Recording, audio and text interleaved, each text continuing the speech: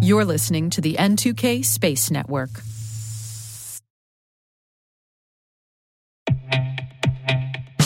And now a word from our sponsor, SpyCloud, the leader in operationalizing cybercrime analytics.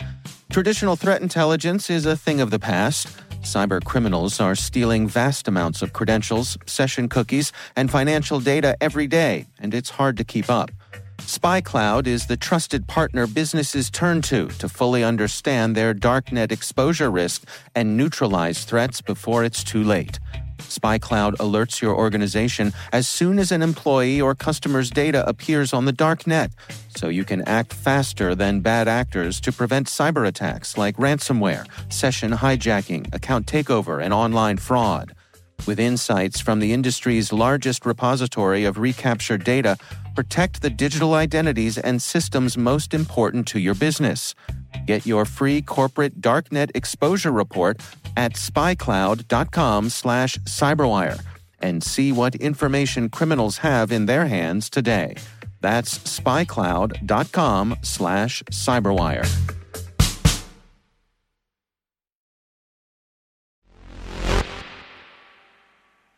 In the U.S., we've spent the last few days indulging. First with all the food at Thanksgiving, and then there's the shopping. Black Friday, Small Business Saturday, and then Cyber Monday.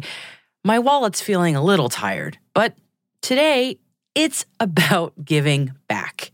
Giving Tuesday was created in 2012 as a simple idea, a day that encourages people to do good. And we think there are plenty of options for giving to STEM charities today and all year round. T-minus 20 seconds to LOS Egress. Go for deploy. Roger, roll. Today is November 28th, 2023. I'm Maria Varmazis, and this is T-minus.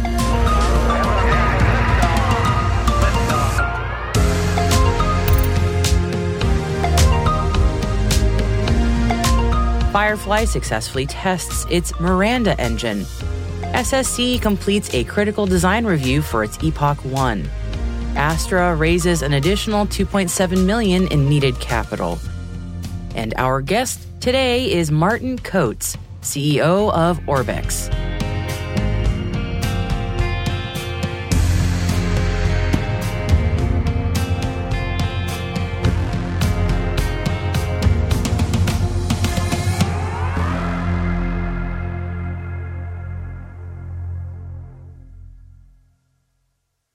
Before we get into our Intel briefing for today, I wanted to go back to that idea of Giving Tuesday for a moment. Now, we've had a number of great nonprofits on this show in the past 7 months. These organizations support educational outreach, engagement, and opportunities to launch, and they reach areas that would otherwise get overlooked. So at the bottom of our show notes for today, we've included links to some of those that we've spoken to. You can go back through our episodes and search for AIAA to find out about their foundation, or Higher Orbits, Cosmic Girls, Girls in Aerospace, Teachers in Space, Astrofemina, and the Experimental Sounding Rocket Association that puts on the Spaceport America Cup. Or you could find a student team to support. A lot of these ideas and these organizations need funding, and they also need support in other ways. You see, giving doesn't have to be just a monetary donation. It can be your time, your mentorship, and your promotion. So we hope you find something to give back to today. Okay, now on to today's news roundup. And we do love a rocket engine burn here at T-minus, so it's only apt that we're starting our briefing with a static engine test. Firefly Aerospace has completed the first hot fire test for its Miranda engine that will power the first stage of Northrop Grumman's Antares 330 and the medium launch vehicle that the companies are developing together. The critical milestone was completed just over a year after signing the initial contract. In addition to the Miranda engines, Firefly is designing, manufacturing, and testing the first stage structures for Antares 330, as well as the structures and fluid systems for both medium launch vehicle stages. And we recommend you check out the image of the green flame on this test. Yep, it's green. by following the link in our show notes. It's green. U.S. Space Systems Command's Space Sensing Resilient Missile Warning, Missile Tracking, Missile Defense Program Office, yes, that's the office name, successfully completed the critical design review for its Epoch 1 space vehicles. And with the completion of the review, the program office will begin manufacturing 6 space vehicles scheduled for delivery and launch in late 2026. This will be the first group of satellites for its future constellation, designed to track high-speed missiles from medium Earth orbit. The U.S. Department of Defense has released a request for proposals to provide worldwide low-latency proliferated low Earth orbit, or PLEO, services and capabilities in order to meet the mission needs of DoD partners. The resultant Indefinite Delivery, Indefinite Quantity, or IDIQ contract would provide PLEO services and equipment at the task order level. Up to $900 million worth of task orders will be awarded over the next 5 years under the contract. And if you're interested, you'll find more details about this RFP by following the link in our show notes. Astroport Space Technologies and its parent organization, Exploration Architecture Corporation, also known as XARC, have received a combined $1.3 million in NASA SBIR awards for development of extreme environment landing pad technologies. The SBIR Phase 1 and Phase 2 awards will focus on development of lunar construction and operations technologies that are needed for lunar surface landing and launch pads in support of the NASA Artemis program. And we opened yesterday's show with news that NASA's Administrator Bill Nelson is on a trip to India ahead of his visit to COP28, but we're surprised that there hasn't actually been much update since he arrived. So far, Bill Nelson has met government officials to discuss NASA training an Indian astronaut to fly to the International Space Station. Rakesh Sharma is expected to go to the ISS in 2024. India is working towards having its own space station by 2040, and Nelson said that NASA would be happy to help India in building its space station and using it for commercial purposes. There's been no formal agreement on that process yet so far. Astrospace continues to hit the headlines as the company scrambles to find a long-term solution to its financial woes. The company has raised an additional $2.7 million in subsequent financing from 2 existing investors and the company's co-founders. Astra is exploring the possibility of going private to save it from folding, a proposal that has been raised by its co-founders Chris Kemp and Adam London. Japanese telecommunications companies Nippon Telegraph and Telephone Corporation, NTT Communications Corporation, and Sky Perfect JSAT Corporation have announced their partnership with Amazon's Project Kuiper to bring satellite connectivity options to customers in Japan. The companies expect to use Project Kuiper LEO satellite connectivity services to enhance communications availability and resiliency for Japanese customers. Japanese businesses will be able to use Project Kuiper connectivity to support a broad range of applications, including Internet of Things, predictive maintenance, fleet management, remote manufacturing, and more. Customers will also be able to use Project Kuiper to connect to Amazon Web Services, or AWS, to run advanced technologies such as machine learning and AI. And I'm going to leave you with a visual story to end our news briefing today. China has released the first high-resolution images of their Tiangong space station in orbit. Yeah, I know.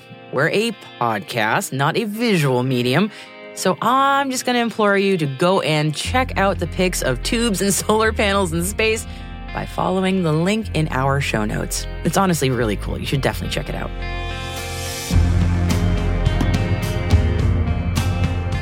And that concludes our briefing for today.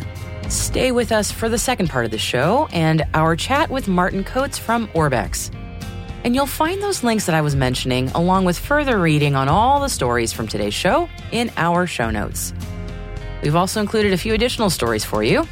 One is on the case for LEO satellite connectivity in a $50 billion EIS contract, and another on the Space National Guard. All these stories and more at space.n2k.com. Just click on this episode. Hey, T-Minus crew. If you're just joining us, welcome. Be sure to follow T-Minus Space Daily in your favorite podcast app. And also, if you could do us a favor, Share the intel with your friends and coworkers. Here's a little challenge for you. By Friday, please show 3 friends or coworkers this podcast. That's because a growing audience is the most important thing for us, and we would love your help as part of the T-Minus crew. So if you find T-Minus useful, really hope you do, please share it so other professionals just like you can find the show. Thank you so much. It means a lot to me and all of us here at T-Minus.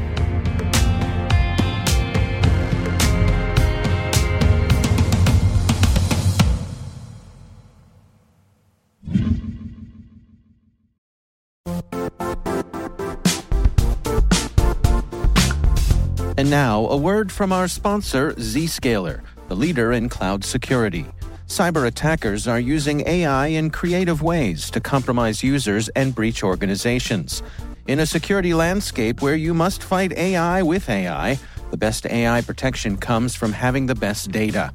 Zscaler has extended its Zero Trust architecture with powerful AI engines that are trained and tuned by 500 trillion daily signals.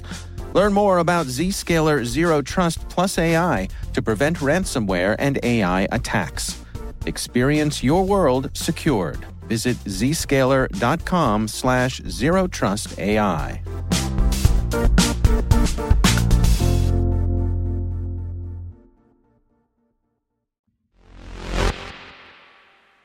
Our guest today is Martin Coates, CEO of Orbex.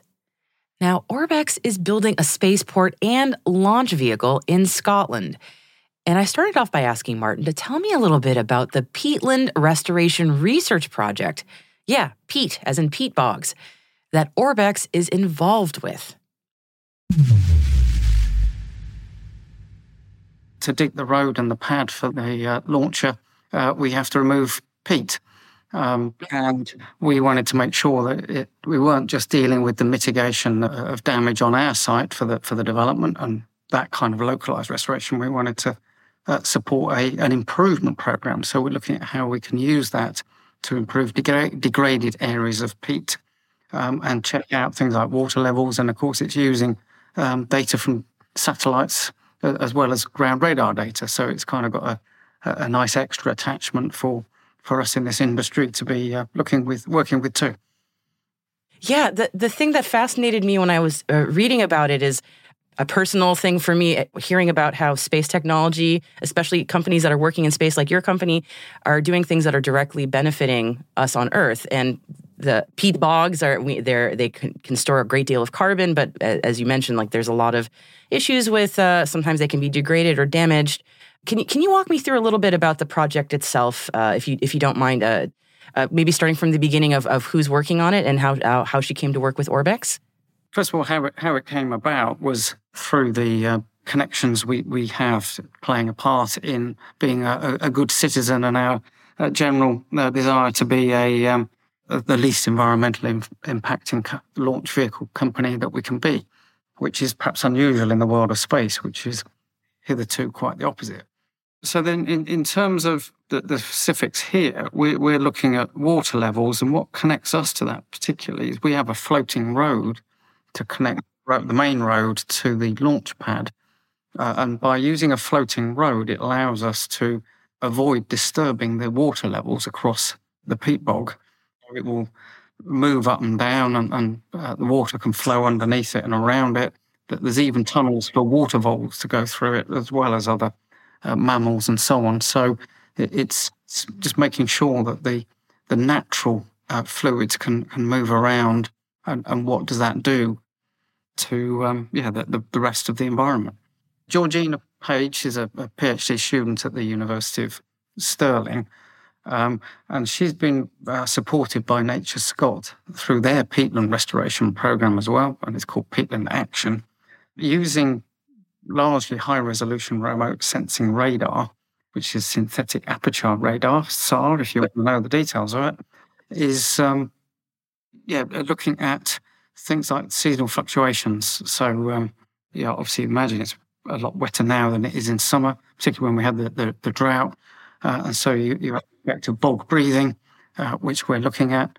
So they're using a certain amount of peat taken from our spaceport to be used in a laboratory to recreate what that bog does in a more closely controlled setting.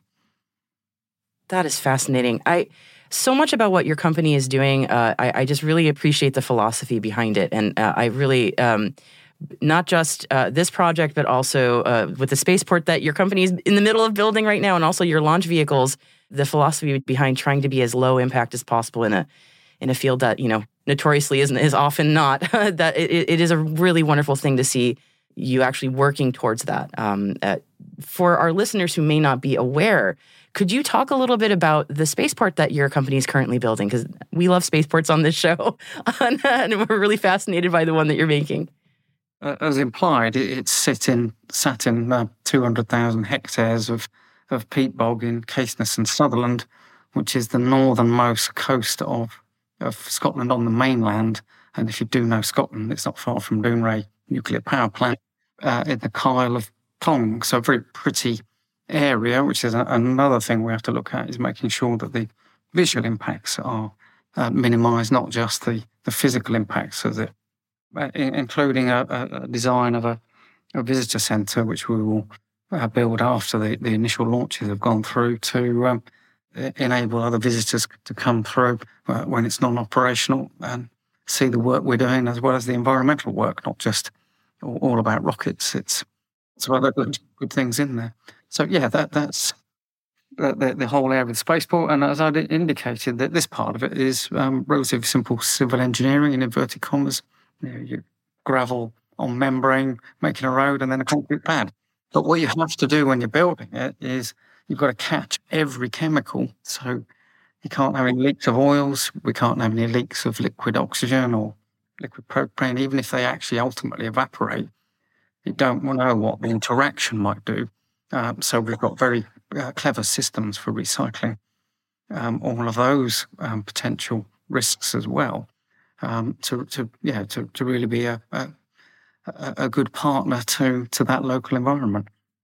Sounds like a fun challenge for an engineering team to tackle that. Definitely a challenge, but a fun one. That's fascinating. I love hearing about spaceport developments. It's just always super cool to me. I love asking CEOs like yourself questions about your company's long-term plans or your long-term vision for your company, because I'm always fascinated by the answers. Could you indulge me a little bit in that for what your vision is for Orbex? What's the long term? At the moment, I'm just focused on getting a launch out and a spaceport. That's long term for me today.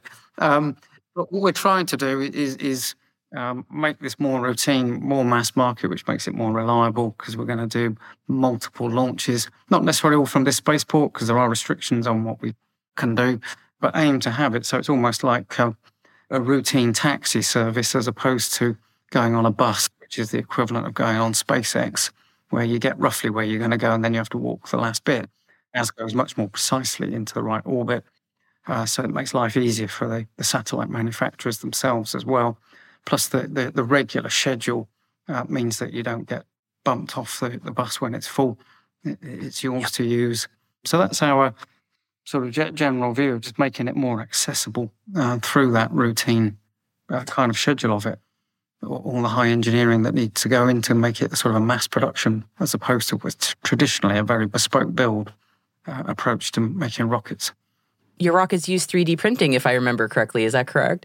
Yes, 3D printing on propulsion units that enables them to be as light as possible. One of the challenges you have at this size of a launch vehicle is you have no room for any excess. That might seem counterintuitive to a very large one, but we simply couldn't bring it back to Earth because we can't carry the fuel to do that landing back in that way. So hats off to all that great technology, very jealous of it. But actually for our launch vehicle, I haven't got one spare gram of fuel to do that. So we have to track all those problems in a slightly different way in order to make sure that the stage one is reusable when it comes back. So it has to be not just capable of surviving the launch forces, it's got to be capable of being reused after it's dropped in the sea, which is a very corrosive environment to put sensitive parts into. So that's another challenge we gave ourselves when we said we're going to be environmentally friendly, is to make sure that comes through. And then the design of the stage two means it never leaves debris in space. It will come back down and burn up in the atmosphere. And that's another important part of being that overall good citizen player. That is wonderful to hear. This conversation about how space companies, not just launch, but including launch, of course, can be good global citizens is one that I am very heartened to hear more of, and especially hearing from companies like yours in terms of how they're really putting that into practice is always genuinely very wonderful to hear.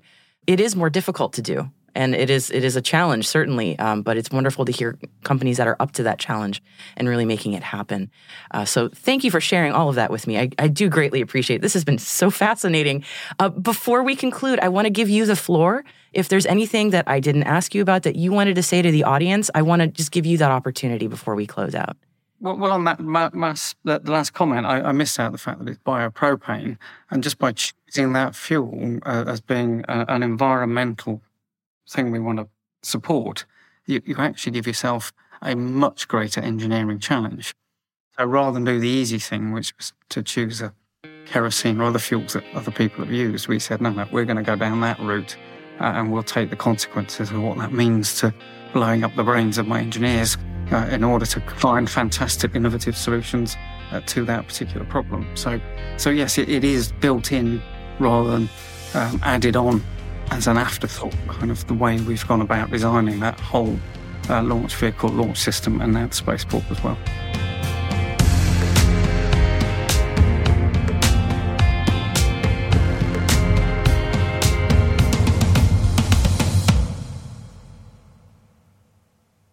We'll be right back.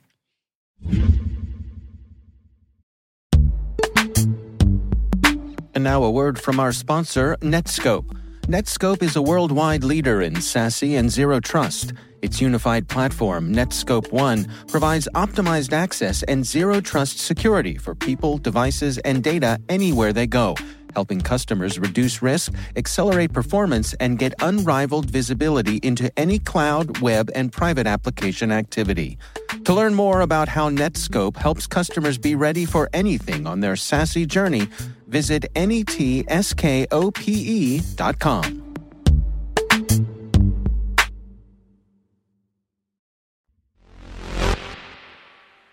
Welcome back. And we do love a bit of space history here on T-Minus. So here's a little on this day in history trivia for you. The European Space Agency's first human spaceflight mission lifted off 40 years ago today. Accompanied by the first ESA astronaut, Ulf Merbold, the Space Lab module took flight inside of the Space Shuttle's cargo bay, turning the NASA space truck into a mini space station capable of scientific research. ESA has never launched its own human spaceflight mission, but it seems that the tides may be changing. At the recent ESA summit in Spain, all 22 nationals that fund the agency agreed to open a competition for industry to propose a cargo spacecraft to fly to and from the International Space Station by 2028. This would be the first time that Europe has developed a crew transportation vehicle, and while it would be initially used to transport humans to and from the ISS, pending ESA member states' agreement, of course, it could serve other destinations beyond LEO. If, this is a big if, but if this goes through, it could result in Europe developing the capability to land its own astronauts on the surface of the moon. After all, the Race to the Moon 2.0 is a global affair, with the US, Russia, China, India, and Japan, and many others all setting their sights on our nearest natural satellite. So it should be no surprise that the Europeans also want in on the action. Well, we wish them all the best, and we will see what happens in the coming years.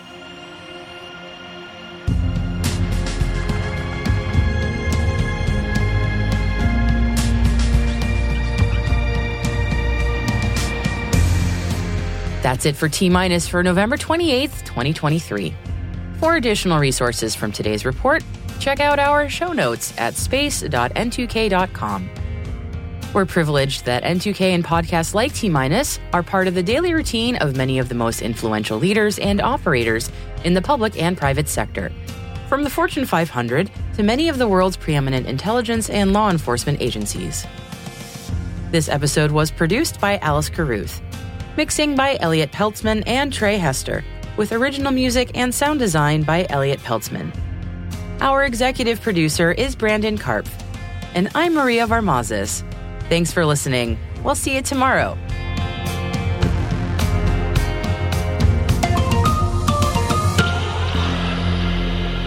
T-minus.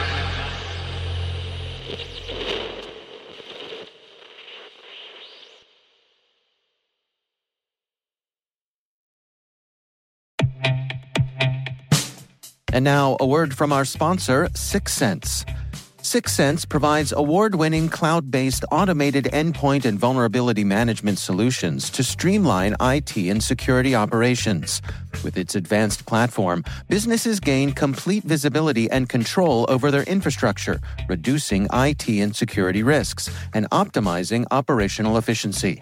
With Syxsense, you'll get real-time alerts, risk-based vulnerability prioritization and remediations, and an intuitive automation and orchestration engine so you can focus on your core business goals, confident in the knowledge that your enterprise is secure, compliant, and running smoothly. To learn why enterprises choose Syxsense, visit syxsense.com.